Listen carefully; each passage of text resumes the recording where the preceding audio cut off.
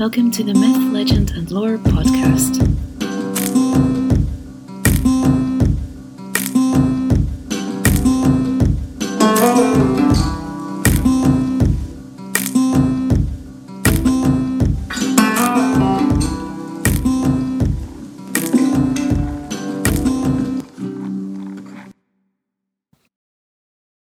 Welcome to another episode of Myth, Legend and Lore. Today, I have something rather special to share. In a previous episode, I was delighted to feature the track Something with Rocks and Water from the album The Celtic Room by artist Ian Fontova. Ian has now released his latest album Foras, and it's a beautifully crafted collection of songs, and I have the pleasure of inviting you to listen to them today. With each track, I will share some of Ian's thoughts and ideas behind writing the music and lyrics, and I'll share a little mythology, legend, and folklore along the way. As always, I will include links and information in the show description. If you haven't had a chance to visit Ian's social media, YouTube and Bandcamp pages yet, think you might wish to after this episode.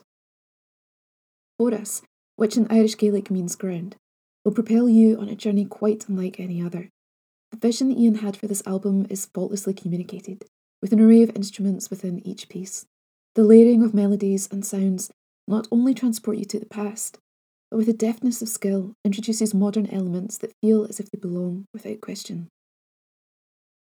Should you close your eyes and find your foot tapping to the beat, or feel your mind drifting from the sea across the land and scaling mountains, then I shall be in very good company indeed.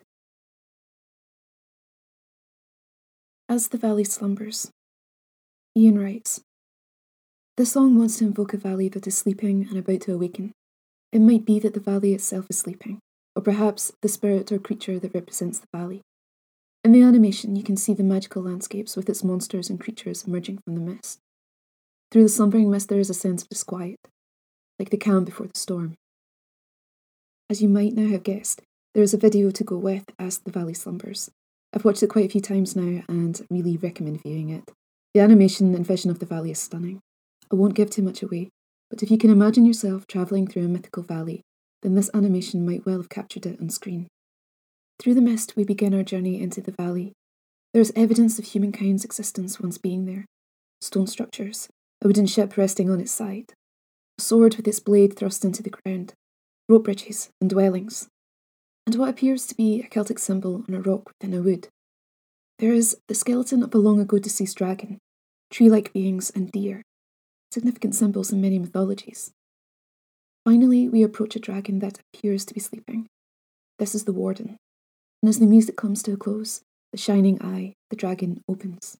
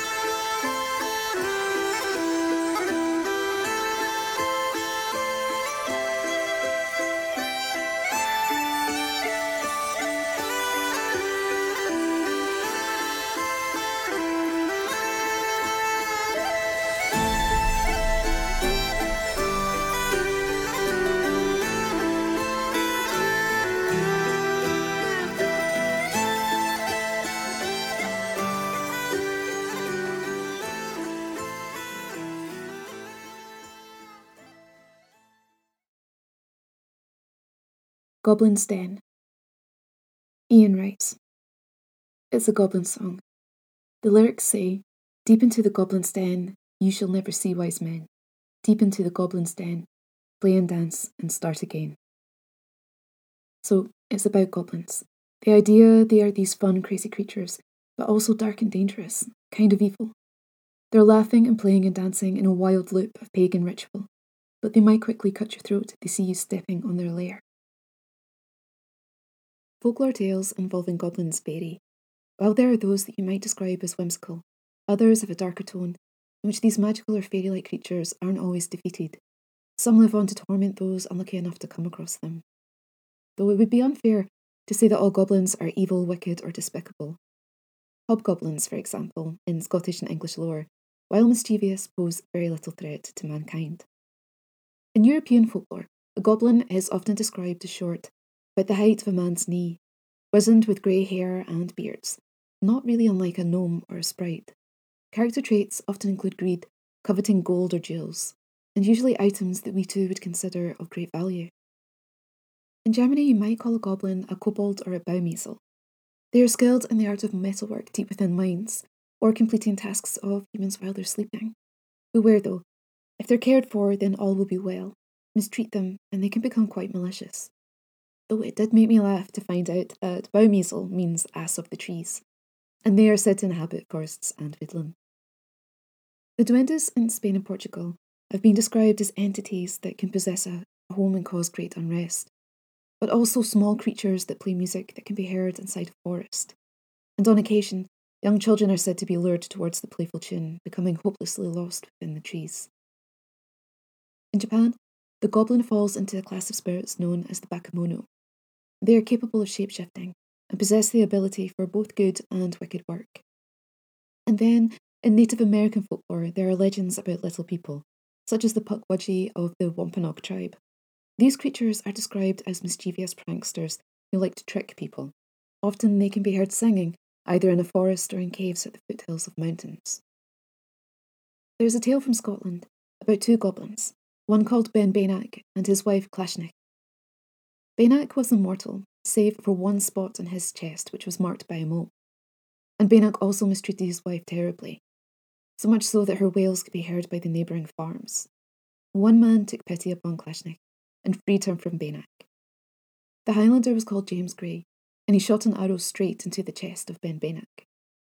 Clashnych was then freed from harm, and in thanks, she attached herself to the local families. However, goblin greed proved to be her undoing, as it really does know no bounds. Soon she was accused of thievery and cast out in the most horrible way. She disappeared within the forest and was never seen again. A tale that is somewhat gruesome and certainly more frightening is that of the Redcap. It originates near the border between Scotland and England, and this particularly malevolent goblin is said to inhabit the ruins of castles. Redcap is described as a very old, small man, grisly and wizened, with long white hair, sharp eyes of red, and thin fingers complete with talons. Should an unfortunate soul stumble upon his lair, either seeking shelter or having lost their way, they are attacked by Redcap, who then soaks his cap in the victim's blood. However, if you travel northwards to Perthshire, there is another Redcap who dwells in Grantully Castle. This sprite or goblin is said to have a far kinder nature, bestowing good fortune to those who live there. The goblin and fairy lore of Wales is incredibly rich. There are tales of goblin song and dance, one being the Forest of the Yew. It is said that in the middle of the forest there is a magical yew tree, and under that tree there is a fairy circle called the Dancing Place of the Goblin. The story goes that many years ago, two farm servants, named Twim and Iago, went one day to work in the Forest of the Yew. Early in the afternoon the country became covered with mist so dense that the youths thought the sun was setting, and they prepared to go home. But when they came to the yew tree, they suddenly found that there was light all around them. Thinking that perhaps it was too early to return home after all, they chose to lie beneath the branches, where sleep took hold of them. Some time later, Twim awoke. He found Iago had disappeared. Twim could only think that Iago had gone to the village on an errand, which they had talked about before they fell asleep. Twim went home, but come the next morning, Iago was still missing, and Twim was questioned harshly as to what had become of his fellow servant. He eventually confessed that they had fallen asleep under the yew, where the fairy circle was, and from that moment he had seen nothing more of Iago. They searched the whole forest over, and the whole country around, for many, many days, and finally Twim went to a conjurer, which was common practice in those days.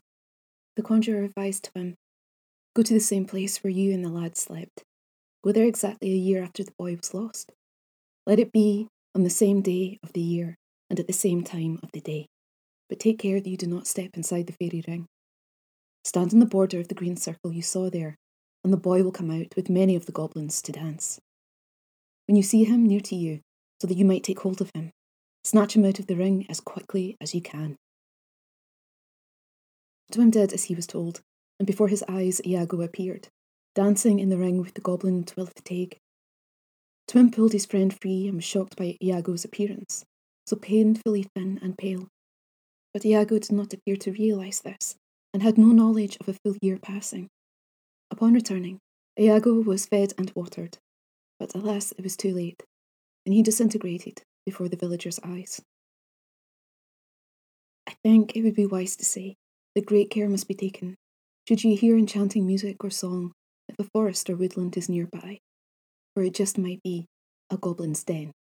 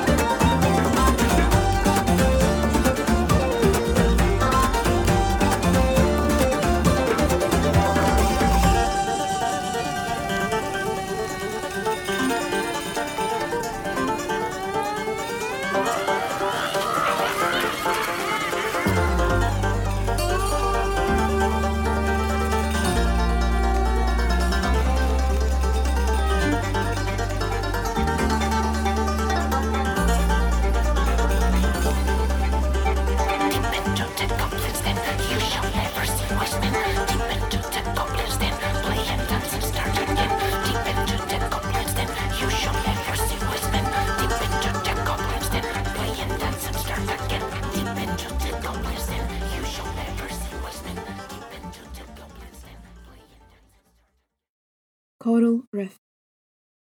The Voyage of Maildun by Alfred Tennyson. I was the chief of the race. He had stricken my father dead, but I gathered my fellows together. I swore I would strike off his head. Each of them looked like a king, and was noble in birth and in worth, and each of them boasted he sprang from the oldest race upon the earth. Each was as brave in the fight as the bravest hero of song, and each of them liefer had died than have done one another wrong. He lived on an isle in the ocean. We sailed on a Friday morn. He that had slain my father the day before I was born. And we came to the isle in the ocean, and there on the shore was he. But a sudden blast blew us out and away through a boundless sea. And we came to the silent isle that we never had touched before, where a silent ocean always broke on a silent shore, and the brooks glittered on in the light without sound, and the long waterfalls poured in a thunderless plunge to the base of the mountain walls. And the poplar and cypress, unshaken by form, flourished up beyond sight, and the pine shot aloft from a crag to an unbelievable height. And high in the heaven above, it flickered a songless lark, and the cock couldn't crow, and the bull couldn't low, and the dog couldn't bark. And round it we went, and through it, and never a murmur, a breath. It was all of it fair as life, it was all of it quiet as death. And we hated the beautiful isle, for whenever we strove to speak, our voices were thinner and fainter than any flittermouse shriek, and the men that were mighty of tongue, and could raise such a battle cry, that 100 who heard it would rush on 1,000 lances and die. Oh, they to be dumbed by the charm, so flustered with anger were they. They almost fell on each other, but after we sailed away.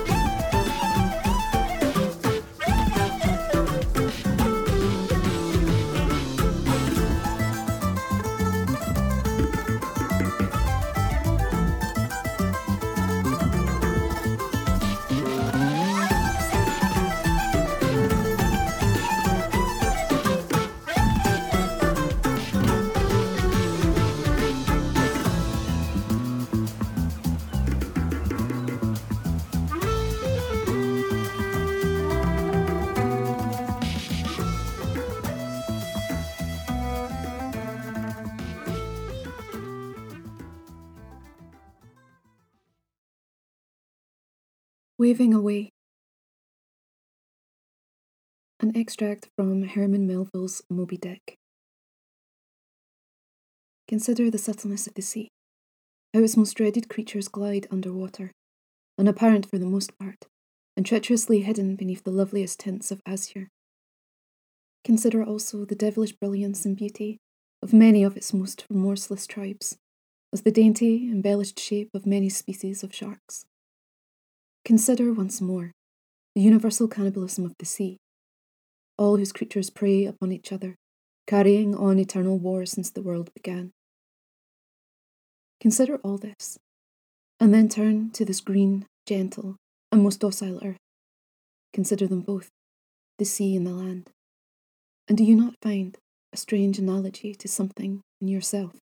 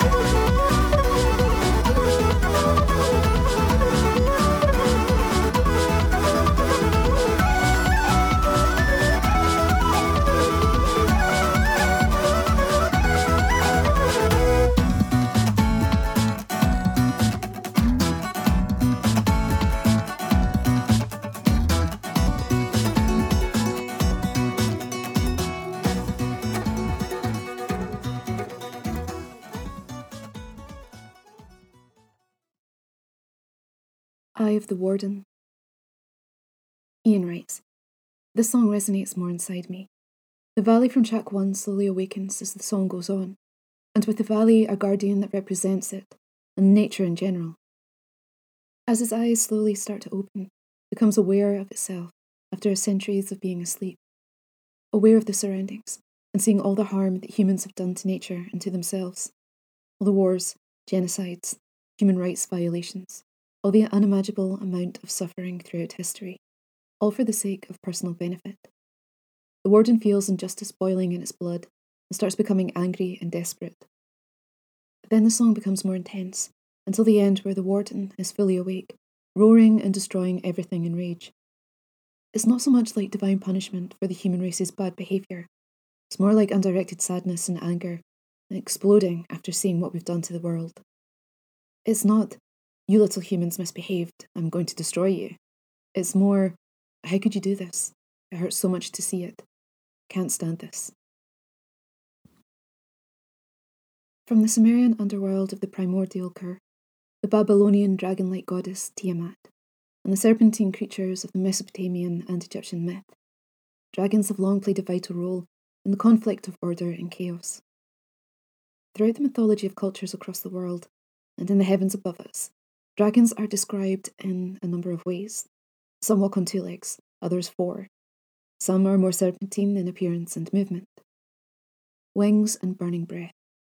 The dragons of Catalan region not only burn with fiery breath, but they're also poisonous. The odour of the drac rotting everything in its path. They have scales, forked tongues, more than one head on occasion, and each capable of its own terror. They have shining eyes, possess a desire for gold, jewels, harvest, cattle, and sacrifices. A demon and a monster, a creature to be feared. Symbolically connected to water and thunder, and according to some Chinese myths, dragons are capable of influencing the skies and the tides. In the Samo mythology of the Philippines, there is Sawa, the huge serpent-like monster who seeks to devour both the sun and the moon, but is thwarted by Apolaki, the sun god, and Mayari, the goddess of the moon. And there is the Samo Naga, who dwells within the celestial body of the Milky Way, waiting for its release so that it might punish the faithless. In Slovenia, there is the city of dragons, Ljubljana, and a connection to the Greek hero Jason and the Argonauts. Serbian and Bulgarian folklore offers us something else. Here dragons are described as defenders of the crops, who fight the demons called the Ale or the Allah. The demons are said to summon bad weather, hail and thunder. They have insatiable appetites, and not just reserved for crops, but unlucky victims, and also the sun and the moon. In Arthurian legend, we encounter 3 dragons. They offer a prophecy, a namesake, and a portent of the future shrouded in symbolic imagery of a dream. In Scandinavian, Germanic, and Icelandic mythology and legend, we find the terrifying dragons Fafnir, Jormungandr, Nithog, and the Lager Fjótssommar. And many of us will also recognise the name Beowulf and his battle with the dragon who mortally wounds him. And yet, as destructive as these incredible fiends might be, they are also capable of love, avenging the deaths of their own kind, and a curious association with the feminine. There are tales of shape-shifting supernatural beings who present themselves as women, entering into a relationship and appearing as a faithful lover and mother. But such tales frequently have disastrous endings, loss and suffering, which is often caused by their human counterparts. As fearsome as these fantastic creatures are, capable of great demonstrations of wrath and force, there is something else quite mystical about them.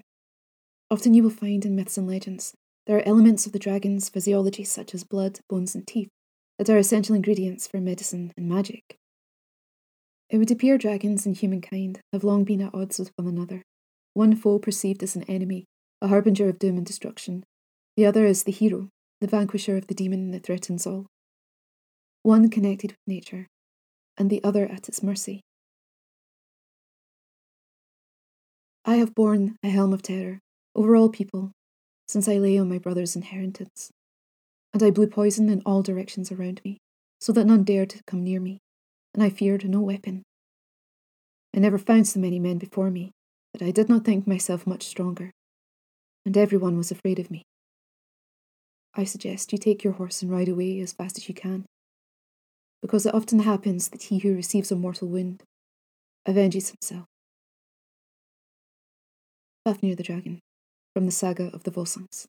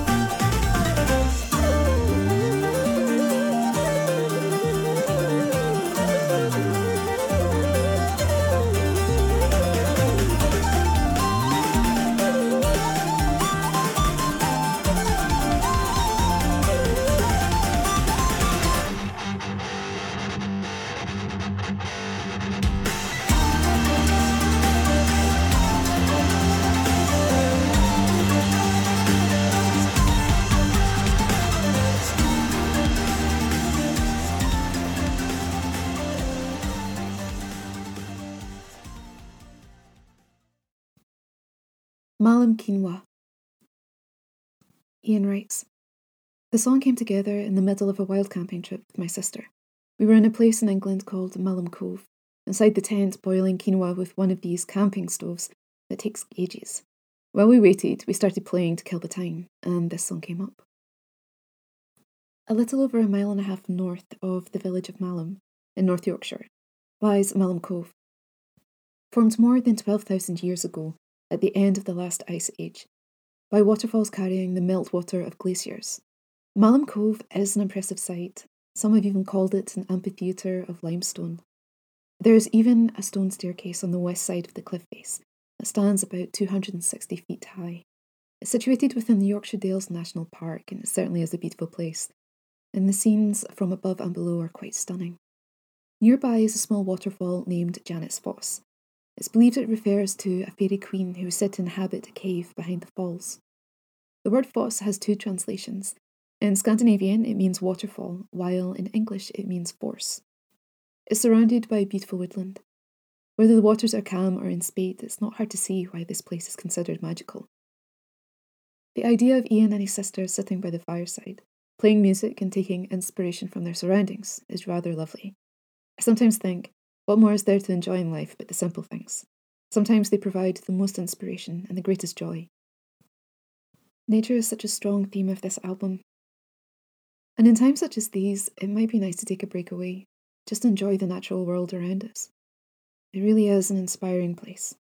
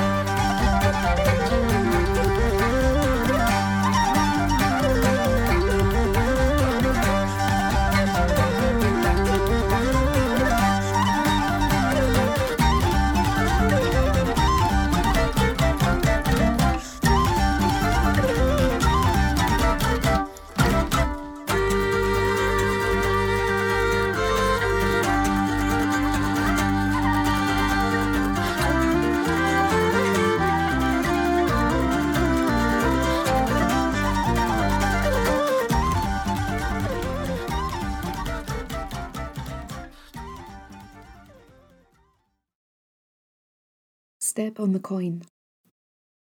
Ian writes, this song conjures some kind of thrilling scene in a medieval market, perhaps a little burglar who steals a bag of coins and runs through the market, jumping and dodging the stands and escaping from his pursuers. The pursuers step on the coins and fall down, increasing the chaos of the whole situation. The little burglar then blends into the crowd, and the pursuers cannot find him. There's a period of calm as the burglar calmly walks away through the market, as if they were looking around like a regular customer might do. Then the pursuit starts again, with a final round of chaos and an undefined ending. There is no denying the impression of a chase scene, whether it's in a book, on screen, or here in music, as Ian demonstrates. The impact is instant. Fae markets, or fairies attending a mortal market, are stories we find in the folklore of many cultures, from the jinns of Arabian and Islamic mythology to the fairies of Welsh folklore. There are tales involving supernatural beings of many kinds. It would appear the lure of items desired and coveted by both groups can often prove to be too tempting. In 1862, poet Christina Rossetti published the wonderful poem Goblin's Market. It's really worth a read, if only to imagine the fairy tale world in which these two sisters of the fable, Laura and Lizzie, encounter goblin merchants who are rather cruel and violent. Laura is tempted by the goblin's enchanted fruit, and so she sacrifices a lock of her hair to the goblins. But death is soon upon her, and Lizzie, fearing for her sister's life, offers silver for an antidote. But the goblins would far rather have Lizzie, and help her save Laura. Eventually, the love of one sister saves the other. Rossetti's poem was considered experimental in the Victorian era. The narrative takes centre stage, and the world she creates is quite beautiful. While the book in which it was printed, with a collection of Rossetti's other work, was aimed at children, to the mature reader, you can't help but identify themes of temptation, sacrifice, and redemption. The imagery of Ian's medieval market scene really comes alive as soon as you hear the first few beats. It's not hard to visualise a thief, be they goblin or another fey creature, scurrying, dipping, weaving, and racing through the crowds. The medieval period itself lasted from the 5th to the 15th century, with the fall of the Roman Empire and the beginning of the Renaissance. Life was undoubtedly hard in this age of the sword, instability and disease, and yet there were also periods of peace and creativity in the various arts. To this day, we can observe architecture, the written word, and objects that have survived the passage of time. For us, a medieval market town would have been quite something on the senses. The smells, sights and language, and even something as basic as food. The construction of many dwellings involved a wooden frame. Strips of wood, known as wattle, were woven into the framework. This was then covered or daubed with clay and animal dung, while thatch was commonly used for roofing. Hay or straw would be strewn over the earth-beaten floors. A town would have consisted of narrow streets, brimming with people, and this came with its own set of problems. Inadequate sewage systems, food and waste of every description, with a lack of fresh water, all contributed to an unhealthy, and one would imagine a foul-smelling environment. Lice, fleas, and vermin were rife. However, towards the later half of the Middle Ages, there was a growing awareness of hygiene. Muckrakers were hired to clean the streets. Butchers were no longer allowed to slaughter animals in the street, and were fined if they discarded the offal. In order to help keep the townspeople healthy, rules about the quality of food sold by traders were implemented. Bathhouses appeared, offering hot, clean water, and the introduction of quarantine laws to combat plague, and poor souls affected by leprosy were confined to dedicated houses. But these laws were introduced to help the public, and it's still a very grim existence and terrifying death for those infected. With that rather fragrant and filthy picture in place, let's move on. With few people at this time having the ability to read, traders and merchants would have their trade displayed outside their workshop, and those with premises often lived above the working area. And very much like today, you might find many skilled with the same craft on one street. On the market you would find stalls, carts, or a simple cloth square set out with everything that you can imagine, from the essentials to the useful and everything in between. Livestock, vegetables, hardware, utensils, weaponry, cloth, medicines, and spices. Countries were surprisingly rather connected in the medieval era. Many people would go on pilgrimage, sometimes crossing a distance of thousands of miles, and merchandise travelled along these routes as well. There is a wonderful book called The Company of Liars by Karen Maitland. It's set in the year 1348, and it follows a group of people who are travelling together by necessity rather than choice. They include a trader of holy relics, musicians, a healer, and a storyteller, among others. Plague has reached the shores of England, and as the group journeys from one market town to another, a shadow or a supernatural presence threatens both their lives and the lies that they've told. Karen Maitland describes the scenes in the markets with such skill you can almost feel yourself moving through the crowds. In a time when the land provided an incredible amount that people needed in order to survive, there was a place for every kind of merchant and customer in a medieval market, and almost every kind of trade was welcomed.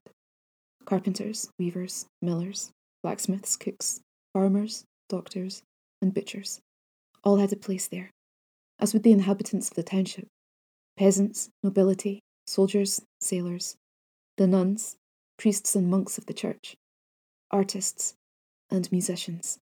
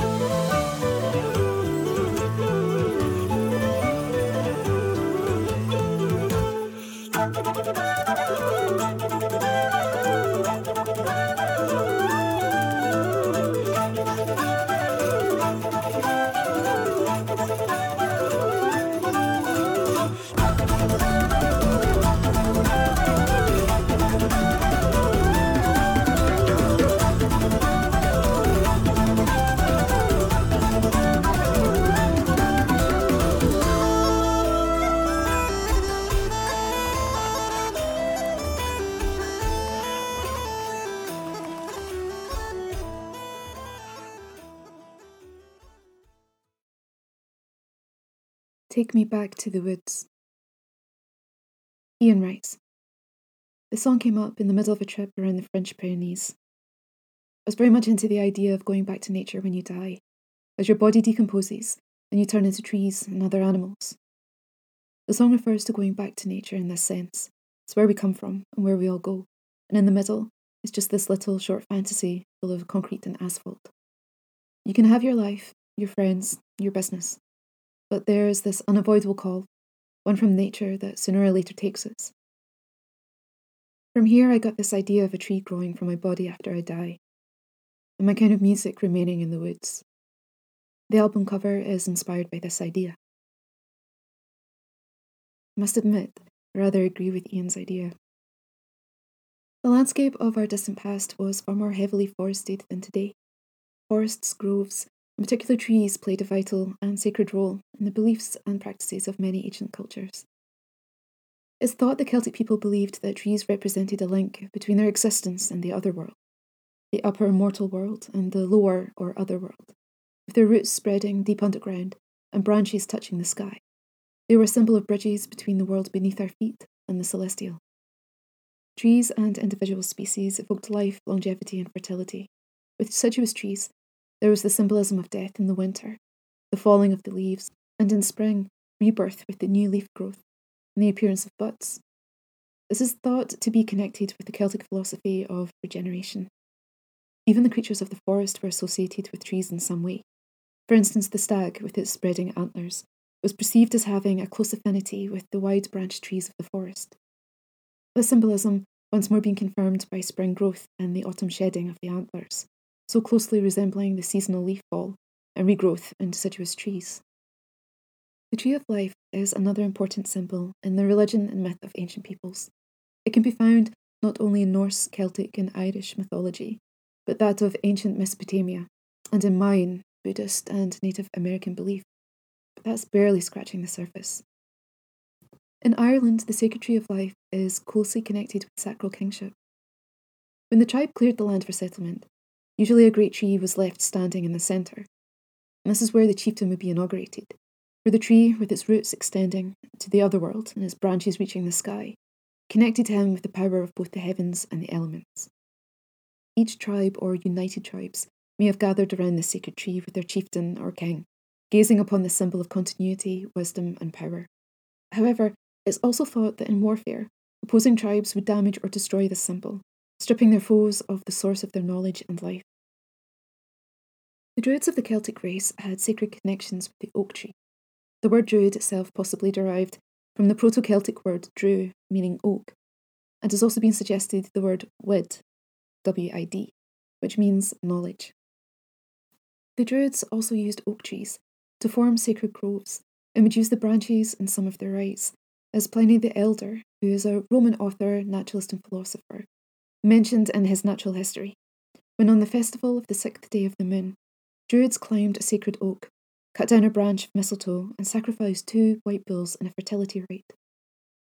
The oak is sometimes thought of as being representative of the tree of life, linking the visible world with the other world, and was revered for its strength and longevity, and could also be considered as a gateway or door to sacred knowledge.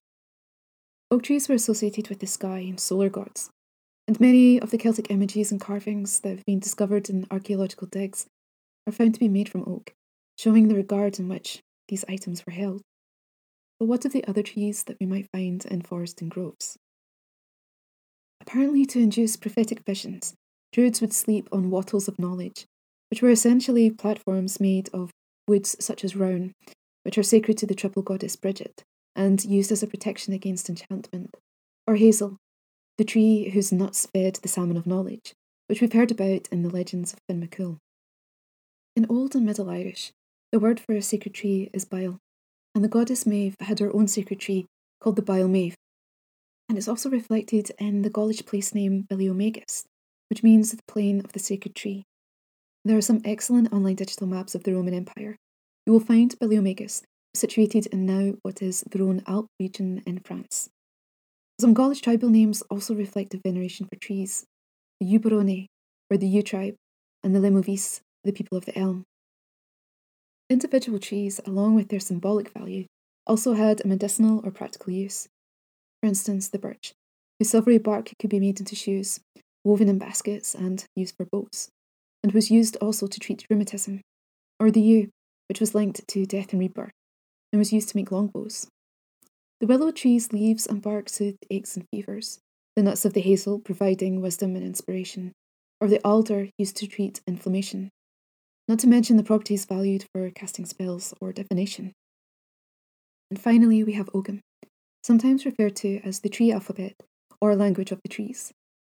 Ogham, the earliest form of Irish writing, and as legend tells us was the invention of Ogma, the god of excellence in literature, is a system of strokes across a horizontal line in which each letter was associated with the tree. The first three letters were beef, birch, luas, brown, nuin, ash. Nowadays, existing examples of ogham can be found carved into stone in Ireland, Scotland, and Wales. There are a variety of theories regarding the origin and motivation of the ogham language. There is a wonderful document preserved by the Royal Irish Academy known as the Ogham Tract or the Book of Oghams. It possesses a variety of over 100 scales or secret methods of writing ogham. And curiously, it regards the runic Younger Futhark as Viking ogham, and runes do actually bear a striking similarity to ogham symbols. The Fiel or the Gaelic poet would have to learn all the variants of ogham, and that's an incredible task when you think about it. I would like to thank Ian for sharing his album Foras with us today. All links will be included in the show description, but you can find Ian on Facebook, Twitter, YouTube, Bandcamp, and Instagram. Please take a look at his new album and past projects. But without further ado, I give you Take Me Back to the Woods.